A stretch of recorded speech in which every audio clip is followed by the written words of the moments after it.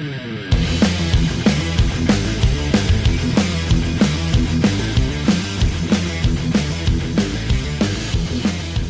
back to another exciting week of the Tyson Priest Show. I'm so glad you decided to take the time to spend it with me.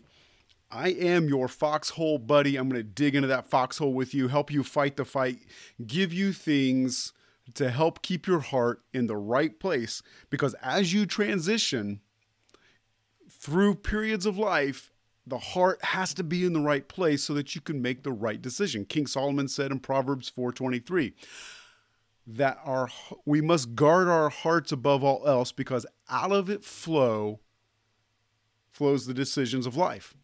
If you're going to make a decision in life, it comes from the heart. And so it's so vitally important that we take care of our decision-making center. What is at the core of that center? Well, if you've listened for any length of time, you already know. For those of you that are just listening, this is the core of your heart. It is where your intellect and your emotions meet, and then it causes a physical reaction with your body.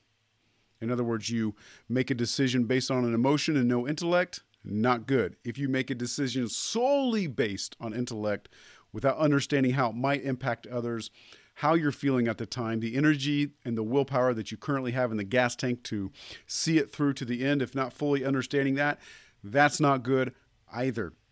And so this is that intersection as you make the transition. I just want to, again, say thank you for listening. If you didn't get a chance to listen to last week's episode, I want to encourage you to go back and listen to that.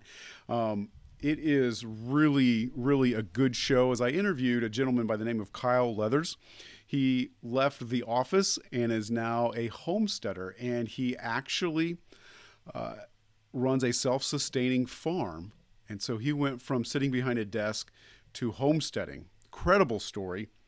And he shared with us the 3 things that he did to ease his anxiety, worries, and fears of moving from an office to homesteading and being a sustainable farmer. Incredible, incredible story. Go back and listen to that.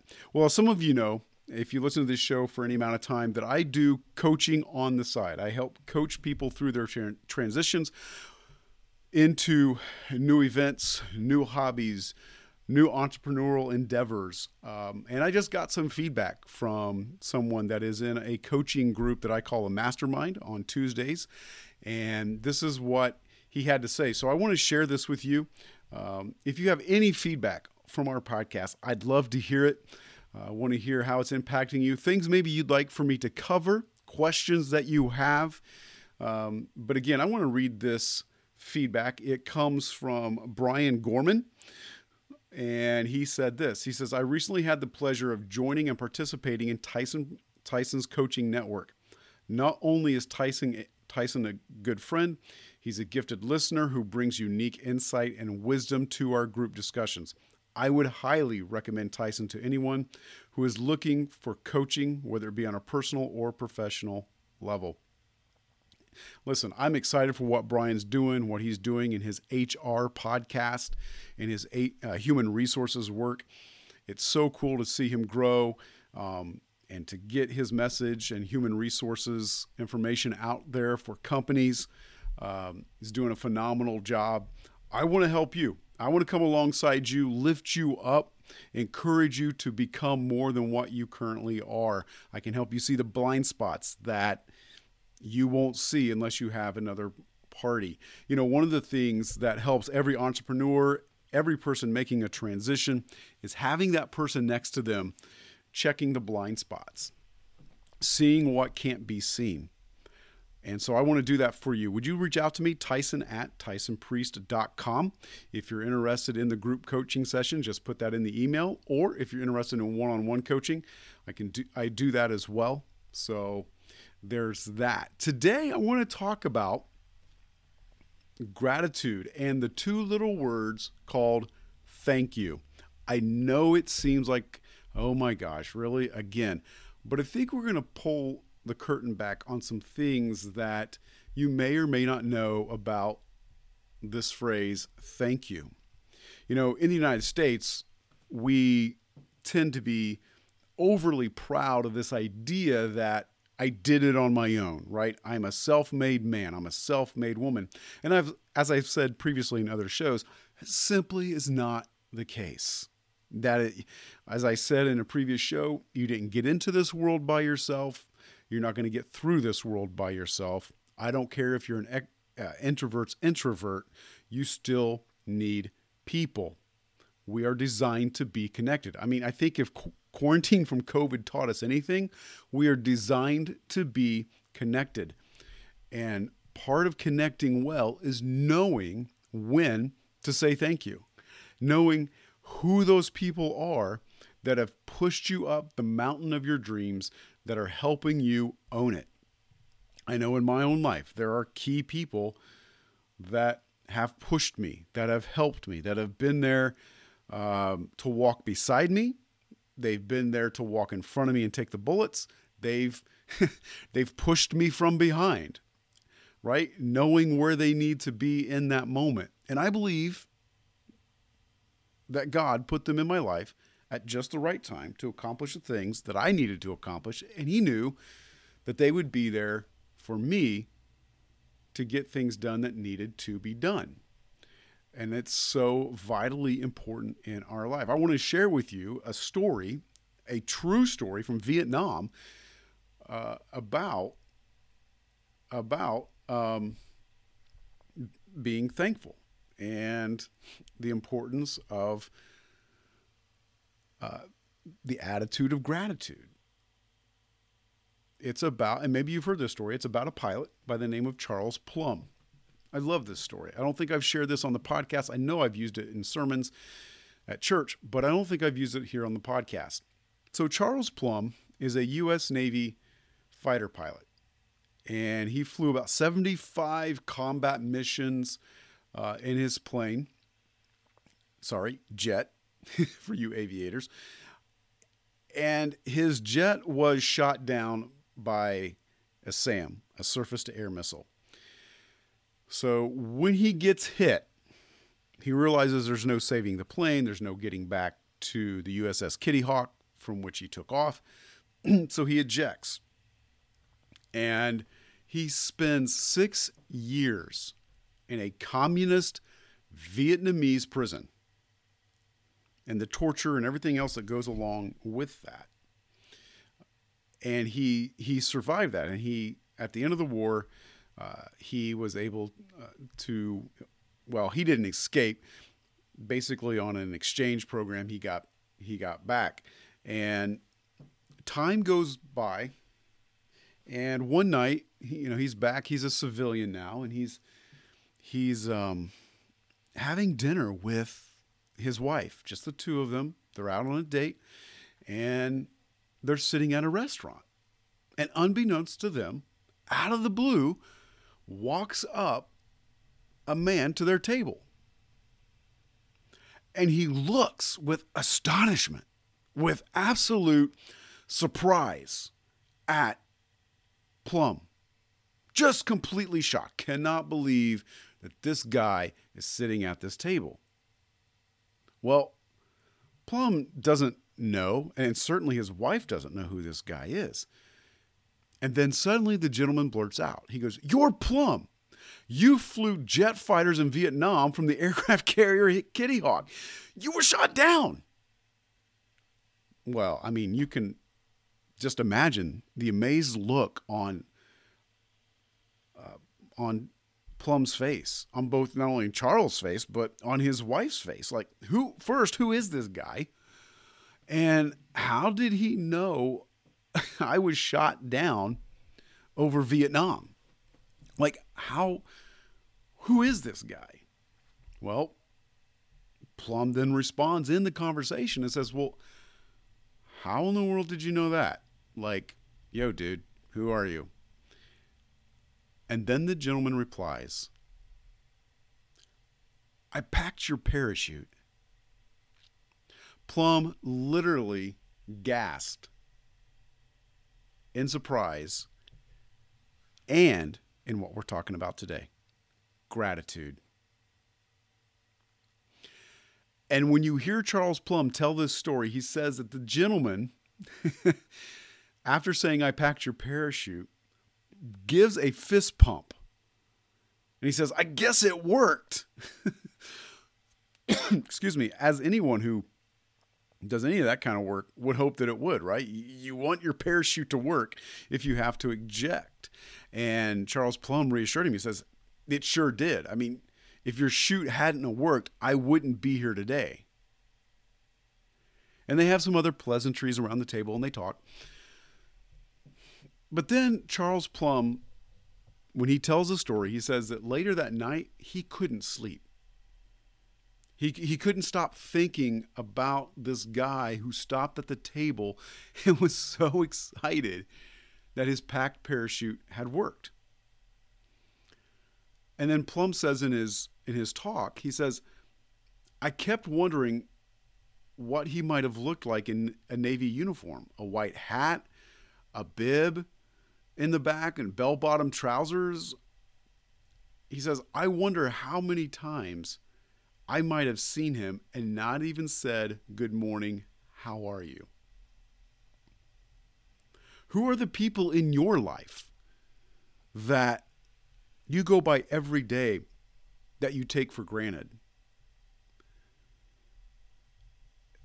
Plumb goes on to say, or anything, because you see, I was a fighter pilot and he was just a sailor. Now, I want to stop just for a minute in this story and I want to talk about something. I want to talk about this word "just." We tend to use that a lot. Well, I'm just a teacher. I'm just a parent. I'm just a lawyer. I'm just an engineer. I'm just a producer. I'm just a farmer.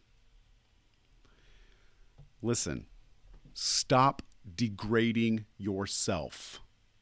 Stop degrading yourself. In fact, I'm sitting here working on my new book this morning, and I want to read to you something that I think is just incredible. It's just absolutely astounding, and it has to do with our thought life and this word "just." And let me find it here in my new book, and I want to read this to you because it's so key. It has to do with our thought life. Did you realize that we tend to think about the same thing every day, day in and day out? Now, you're probably thinking to yourself, "Well, sure, yeah, I know that." But listen to this. According to a study done by the National Science Foundation, a person has about 50,000 thoughts a day. Now, that's a lot. That 50,000 thoughts, that's a lot of thinking for that's the average person. Some people think way more. Some people think way less. I'll let you identify who those people are in your life that think more and think less. Nonetheless, the average person has 50,000 thoughts a day. What they found in this study, of those thoughts, the majority, 80% of them, 80% of your 50,000 thoughts are negative. Now, here's the kicker. Over 90% of those thoughts are repeated the next day, or 90% of those thoughts are the same thoughts from the day before. If you're having 50,000 thoughts a day with 80% of them being negative and 90% of them are just from the day before, guess what's ingrained in your brain? This is why then we say things like, "Well, I'm just a parachute packer. I'm just a meat packer. I'm just a pilot. I'm just a custodian. You fill in the blank. You fill in the blank." But think about that. Of your 50,000 thoughts, 80% of them are going to be negative. I don't know about you, but that speaks to me. That says, hey, it's time to think about what you're thinking about. And when we use the word "just," That's exactly what we're doing. We're pulling the curtain back and letting everybody know that I think of myself as a nobody. And I want to tell you that's not true. But when you use the word I'm just, and then you fill in the blank, that's what you're portraying to people. That's the picture you're painting to people. And it reeks. It absolutely stinks of a lack of confidence. It reeks of self-doubt. It reeks of someone who isn't content with their life. It reeks of somebody who is down on themselves. And here's what I want to tell you. Stop it. Just stop it. There's no need for it. You're better than that. You can do whatever it is you set your mind out to do. You can accomplish it. And so let's get back to our story. So Plum then begins to think as he lays there in bed at night, like, how many times did I pass this guy on the USS Kitty Hawk? How many times did I see this guy in the lunchroom? How many times did I see this guy on the flight deck? He begins to think about the hours that the sailor had spent on some long wooden table in the bowels of the USS Kitty Hawk, carefully weaving the shrouds, folding the silk of the parachute, holding his hands each time, with every fold, with every tuck, with every alignment of every cord. Each one is holding the fate of someone he didn't know. Think about that, packing a parachute. Now, let me ask you what Plum asks his audience. Who's packing your parachute? Who's in the bows of your ship of life, making sure that every silk piece of the parachute is tucked just right, the cords are laid properly? Who in your life is taking the time to help you make your dream a reality? Who are those trailblazers, as we talked about in a previous episode, about the 2% of your friends that will invest blood, sweat, and tears, time, and finances with you to make your dream happen? Who are those people? Have we taken them for granted? Have we looked into the bowels of our life to say, wait a minute, that individual has done far more for me than what I have shown gratitude for them? Everybody has someone who provides what they need to make it through the day. And if you kind of go through your life, stop for a moment, write down those people that are tucking your parachute, that are prepping your parachute to ensure that if the worst thing happens to you, you're still going to be okay. Because it's those people that pack your parachute that love you, that care about you, that at the end of the day, they don't mind sitting in the shadows and propping you up. That's important to you. That's important to them because there's a mutual trust and a mutual respect. And to some degree, a love there because they're taking action. Right? Love is best expressed through action. Let me say that again. Love is best expressed through action. There was a study done in regards to gratitude. And what they did is they took letters and so let me back up. I should first say they. There was a university that wanted to test the impact of gratitude on people. And so in this study, they created a fictitious student who's looking to get a new job by the name of Eric. Now, Eric emailed key people and said, hey, I heard you're good at this, or you can help me with my resume. I would love your input on my resume. So this fictitious Eric sends out his resume, and there is just a little bit of a twist because he follows up with a reply after sending out his resume and asking for help. And one group of people in the study get a very thankful, appreciative follow-up email. The other group get a neutral follow-up email. Now, here's the amazing part. They found that those people that got the neutral email about follow-up on his resume and the input that they could have, they found out that 32% of those people that got the neutral email helped and actually responded to helping him adjust his resume. Now, consider this. Those that got the attitude about helping him with his resume, 98% responded back. That is an increase of 66% by responding with an attitude of gratitude. Now, of course, this Eric and this job was all fictitious, but nobody knew that. Just consider what your attitude of gratitude and your thankfulness does in your relationship for others. You elevate people when you thank them. You elevate their status, or at least their perceived status in your world. This is why gratitude is so important.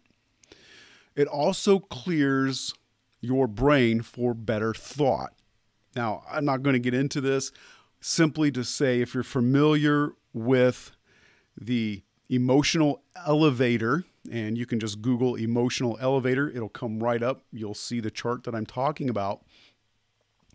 Attitude of gratitude is the top floor of emotion. We think more clearly. We make better decisions. We can kind of foresee the future or see where things are headed when our heads are in an attitude of gratitude. We are better thinkers. This is the importance of having an attitude of gratitude, to say, thank you for that. Thank you for packing my parachute when I was shot down. Thank you for being there. I'm really appreciative of the friends that I have around me. I'm really appreciative of my spouse, of my kids, of my parents, and so on. When you live in that attitude, you can accomplish more and think more clearly. We never want to make a decision, especially a life-altering decision, in a transition when we are below, emotionally, we are below this neutral level of asking why. An attitude or a thought process of why is this happening? What's going on? That's kind of neutral ground. And then your elevator goes up from there. Again, just Google mood elevator or emotional elevator.